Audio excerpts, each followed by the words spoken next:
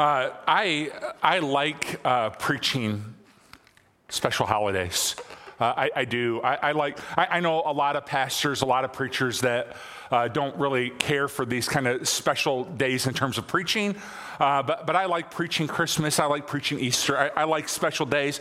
But you can imagine after having been at one church for more than 12 years, that you might begin to feel a little anxiety and a little uncertainty about how you're going to package those special days in a creative and interesting way. And I was really, really feeling that last year.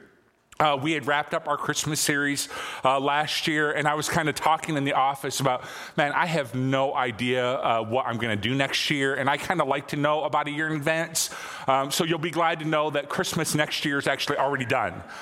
Somebody gave me a great idea for next year, but last year I wasn't in that position. I was like, what are we going to do next year? And we were talking in the office about, do you do a character study? Oh, we've done that like 3 or 4 times. Do you do, Matthew, Mark, Luke, and John, the different takes on there? No, we've done that a couple times.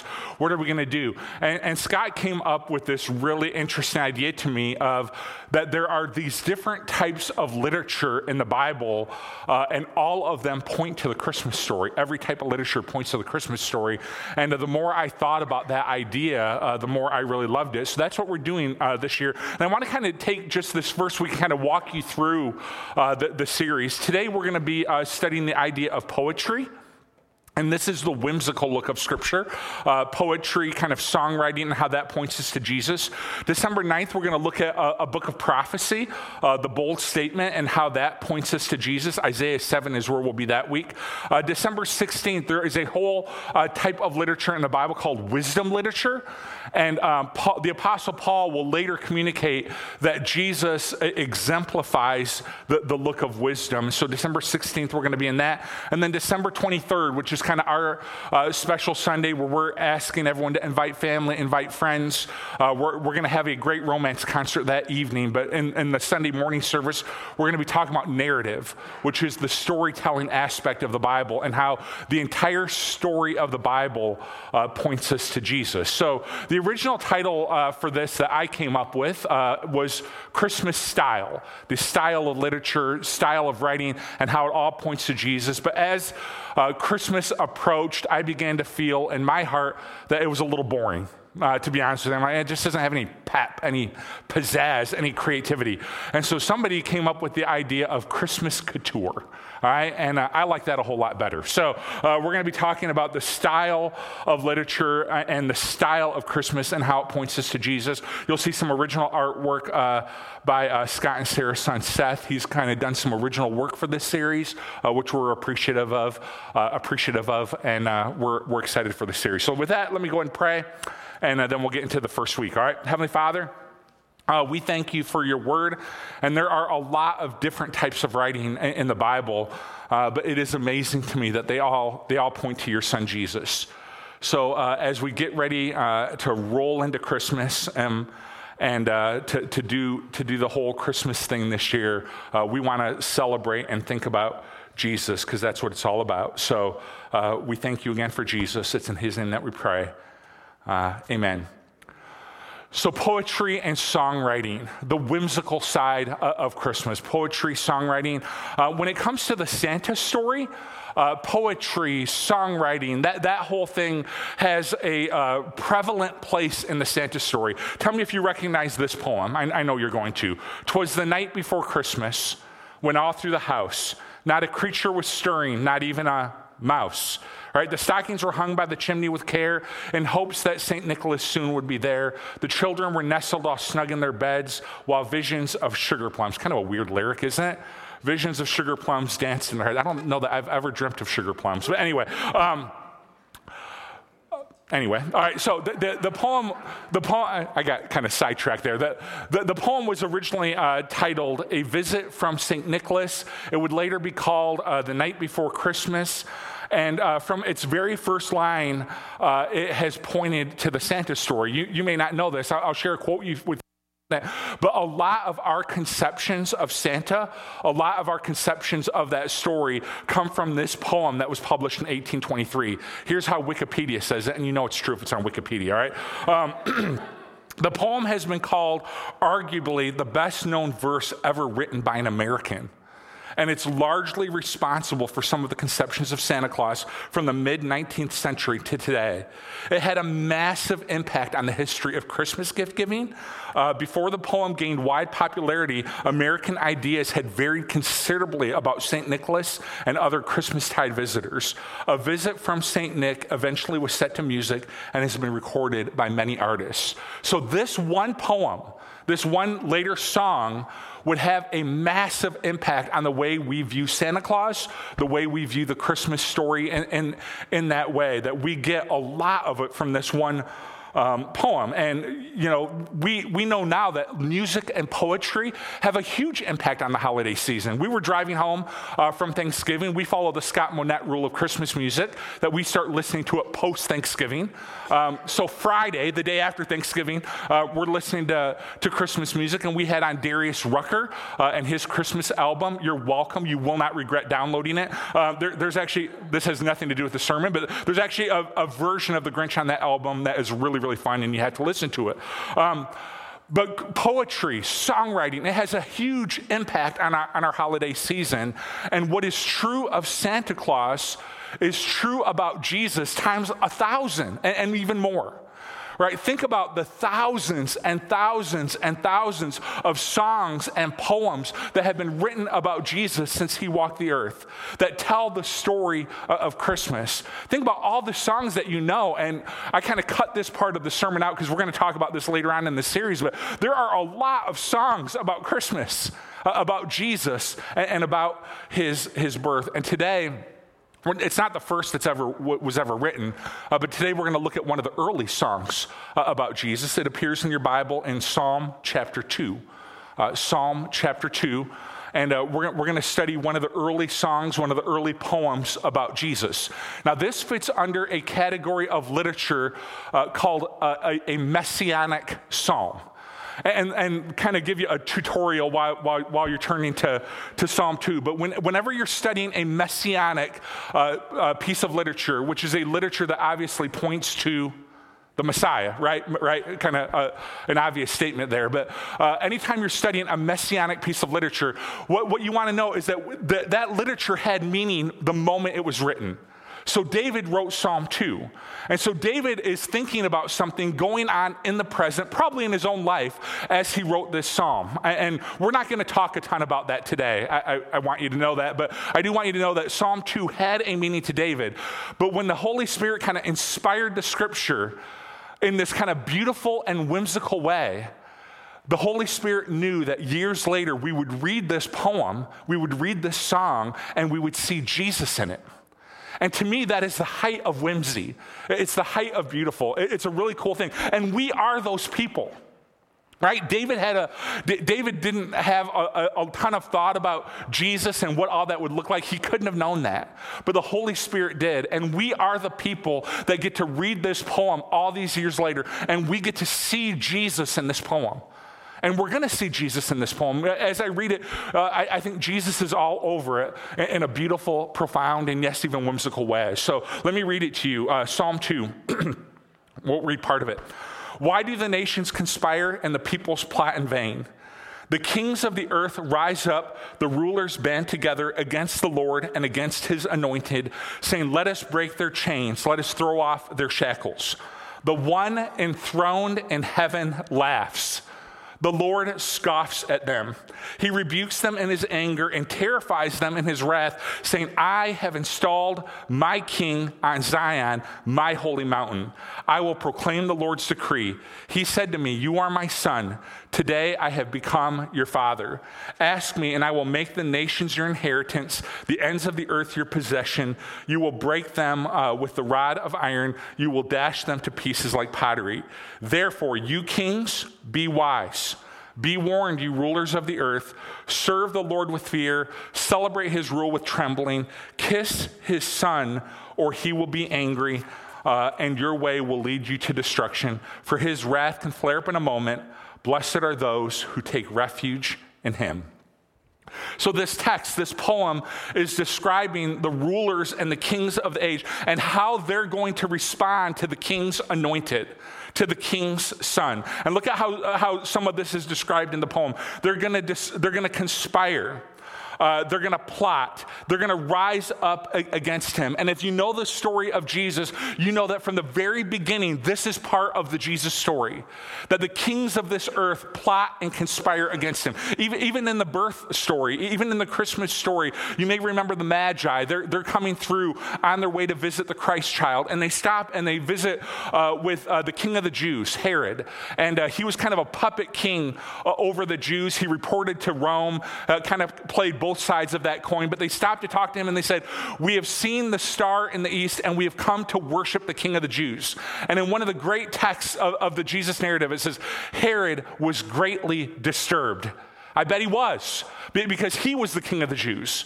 And so he says, "Hey, go find this baby that has been born king of the Jews. Come back and report to me so that I too may go and worship him." And of course, you may remember the story that the Magi are warned in a dream not to do that, not to return, because we know that Herod was threatened by Jesus and wanted to kill him. And so they don't return to Herod. And here's how the text says what happens next. When Herod realized that he had been outwitted by the Magi, he was furious. And he gave orders to kill all the boys in Babylon and its vicinity who were 2 years old and under, in accordance with the time he had learned from the Magi. The kings of the earth rise up, and the nations conspire in vain. You see it in the Christmas story. I think you see it in the Easter story as well, where Jewish leaders are conspiring with Roman leaders to falsely accuse Jesus and lead him to his death and to his death on the cross. The nations conspire in vain. The kings of the earth rise up. And I love what the text says. The text says that God sees this unfolding. And look at what it says. I'll put it on the screen for you. The one enthroned in heaven laughs. And it's not because he thinks it's funny, right? There's nothing funny about this. He doesn't think it's funny. We find out later he rebukes the kings. His wrath turns on them. He is laughing because it's silly. What they're trying to do, rise up against the Lord, rise up against his son, what they're trying to do is impossible. And so I want you to see there is a difference between laughing at something because it's silly and laughing at something because it's ha-ha funny. So we have an evening ritual at our house. Sam goes upstairs to get ready for bed. He tries to go to the bathroom, and then we brush teeth, all right? And Sam, he's 7 years old. He does not like to have his teeth brushed, all right? He just doesn't. And so sometimes it goes fine, sometimes it goes well, sometimes he gets a little something in his mind about not wanting his teeth brushed. And so usually the way this plays out, when you can see it's going to be a problem, is we'll be walking up the stairs and he'll kind of be grousing about, "I don't want to brush my teeth," or whatever. And then he'll say something like this: "No matter what anybody says, I'm not brushing my teeth tonight." Right? "No matter what you say, I am not brushing my teeth tonight." And I'll start to laugh. Not because I think it's funny. I'm actually quite irritated, right? I don't think it's funny. I am laughing because here's what I know. He's brushing his teeth. And I will take away his flashlight. He gets to have a flashlight in bed and read before he goes to sleep. I'll take his flashlight. I'll take the books. I'll do whatever. He's brushing his teeth. And so I'm laughing because of the foolishness of what he's saying. He's going to brush his teeth. And this is exactly how the text plays out. God rebukes the kings. He rebukes the rulers of the day. And then he installs his king on the throne anyway, right? He laughs because they can't stop him. And I love Christmas, but I think this is one of those things that gets kind of lost in the narrative of the Christmas baby, right? We have a 1-year-old in our house, and I was here helping kind of deck the halls and all that. I played a very minor role in it, but I was here, and I brought Sam home after lunch, and I was there, and Lila was standing, our 1-year-old was standing right by the kind of table in the middle of the room, and she's holding it. And Cheryl went into the other room just for a second, and all of a sudden, like, Lila lets go of that table. And she looks to where Cheryl is in the next room, and then she sat down. And and it just happened to be while we were all there. I was like, she just took her first steps. Everybody look, right? Babies are cute. Right? I do that every day. Nobody celebrates me. I get out of bed at breakfast. I need breakfast. Nobody's Nobody's applauding me. Nobody's celebrating. Babies are cute. And babies are fun. And this is one of the things that gets lost in the baby narrative, is that this baby came to be a king. The baby in the manger, he is our king. Yes, I'm sure Jesus was a very cute baby. I'm assuming he was. We're not told much about that. Learning to talk, learning to walk, all of that's very cute. But let's not lose sight of the fact that he is our king. He came to be a king. And for much of Jesus' ministry, he's demonstrating this very truth, that he is our king. From the minute he started preaching and teaching, you know what the crowds would sometimes say about Jesus? Nobody ever talked with this authority. Nobody ever preached. Nobody ever taught like Jesus taught. He would do these miracles where he's healing people of their disease. He's raising people from the dead. He's turning water into wine. The ultimate example of this is when those leaders of the earth conspired against him and led him to his death. 3 days later, he rose from the dead. All power, all authority is given to him. He is our king. He is our king. And so one of the things this beautiful piece of literature teaches us is, how do you respond to that this Christmas? How do you respond to your king? And the poem gives us kind of three ideas. It says, first of all, be wise. Be wise. You may not know this is a key component of our teaching to Kids Zone, to our elementary age kids. We are teaching your kids that yes, Jesus is our king.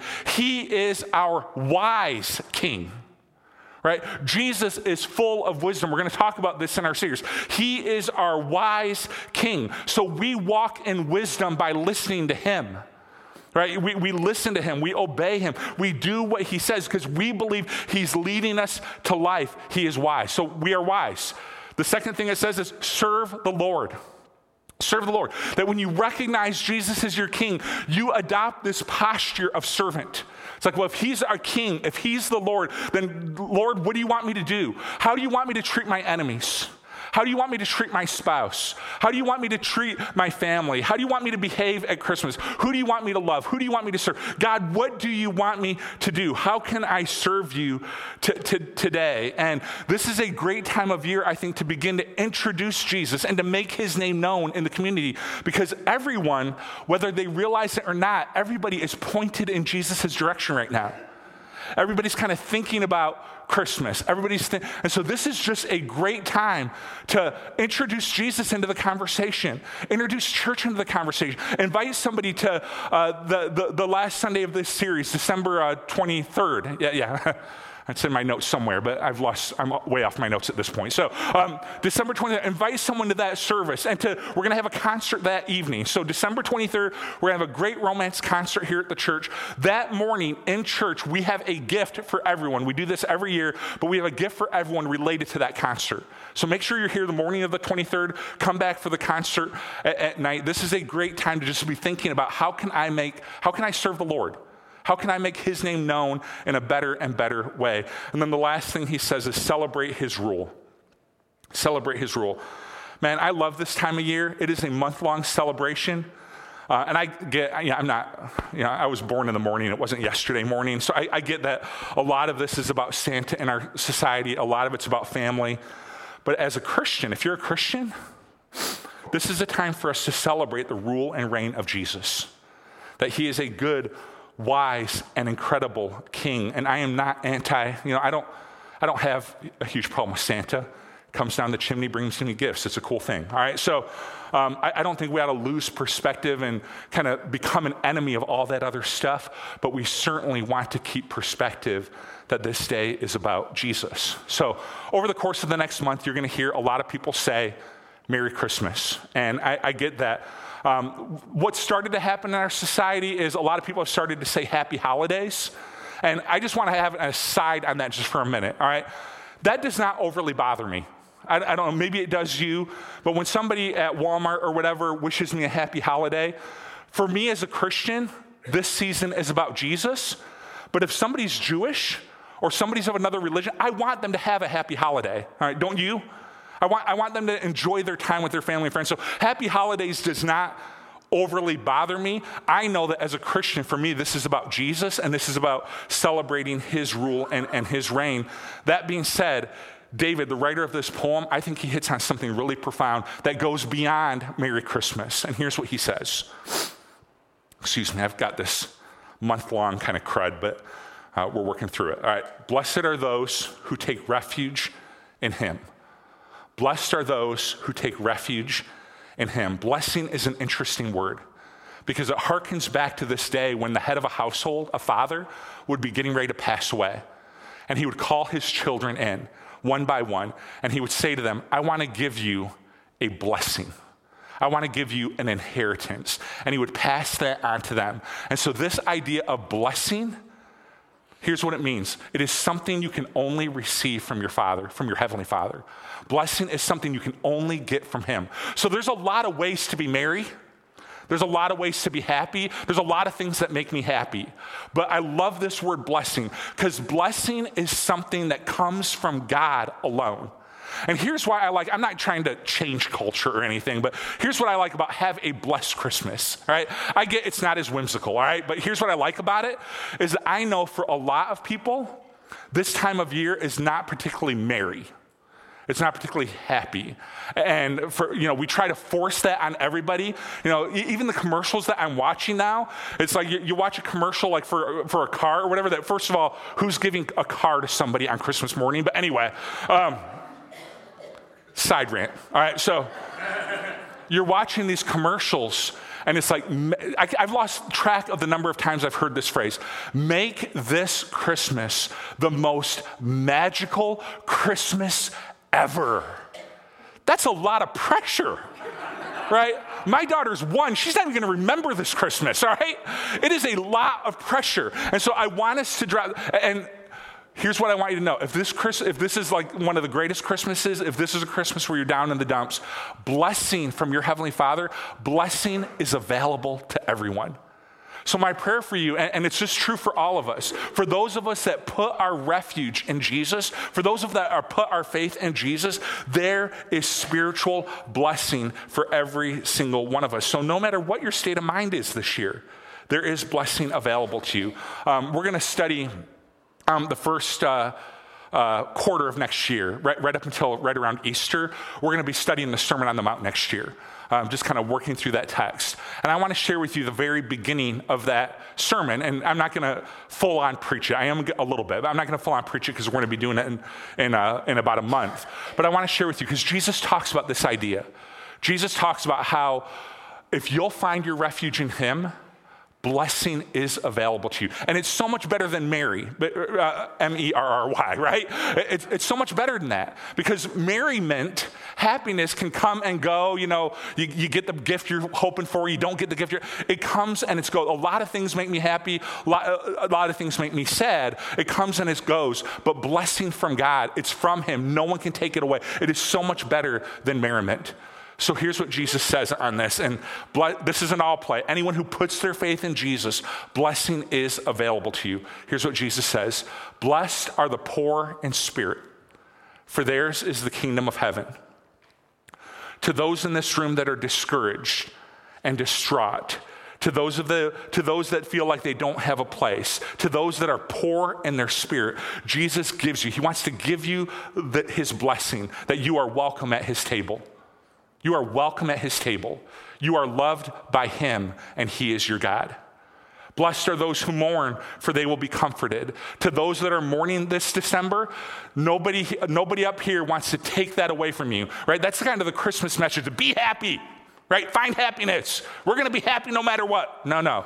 To those that are mourning, you're mourning the loss of a loved one, the loss of a relationship, your Heavenly Father, Jesus wants to give you a blessing, the blessing of comfort, that he promises to invade your situation with his grace and comfort you in a profound and beautiful way.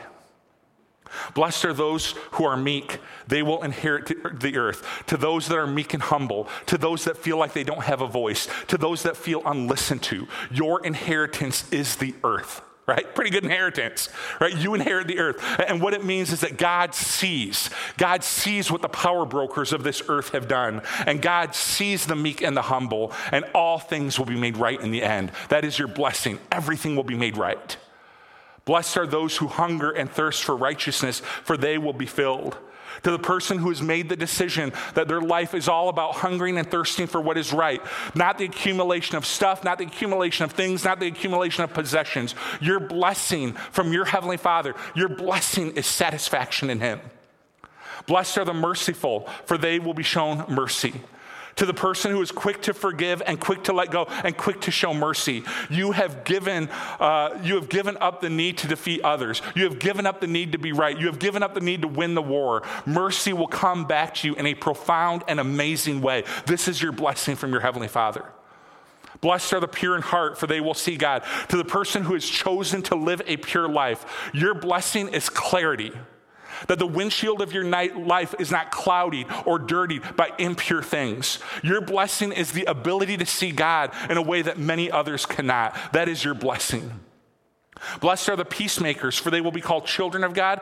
Blessed are those who are persecuted because of righteousness, for yours is the kingdom of heaven. Blessed are you when people insult you, persecute you, and falsely say all kinds of evil against you because of me.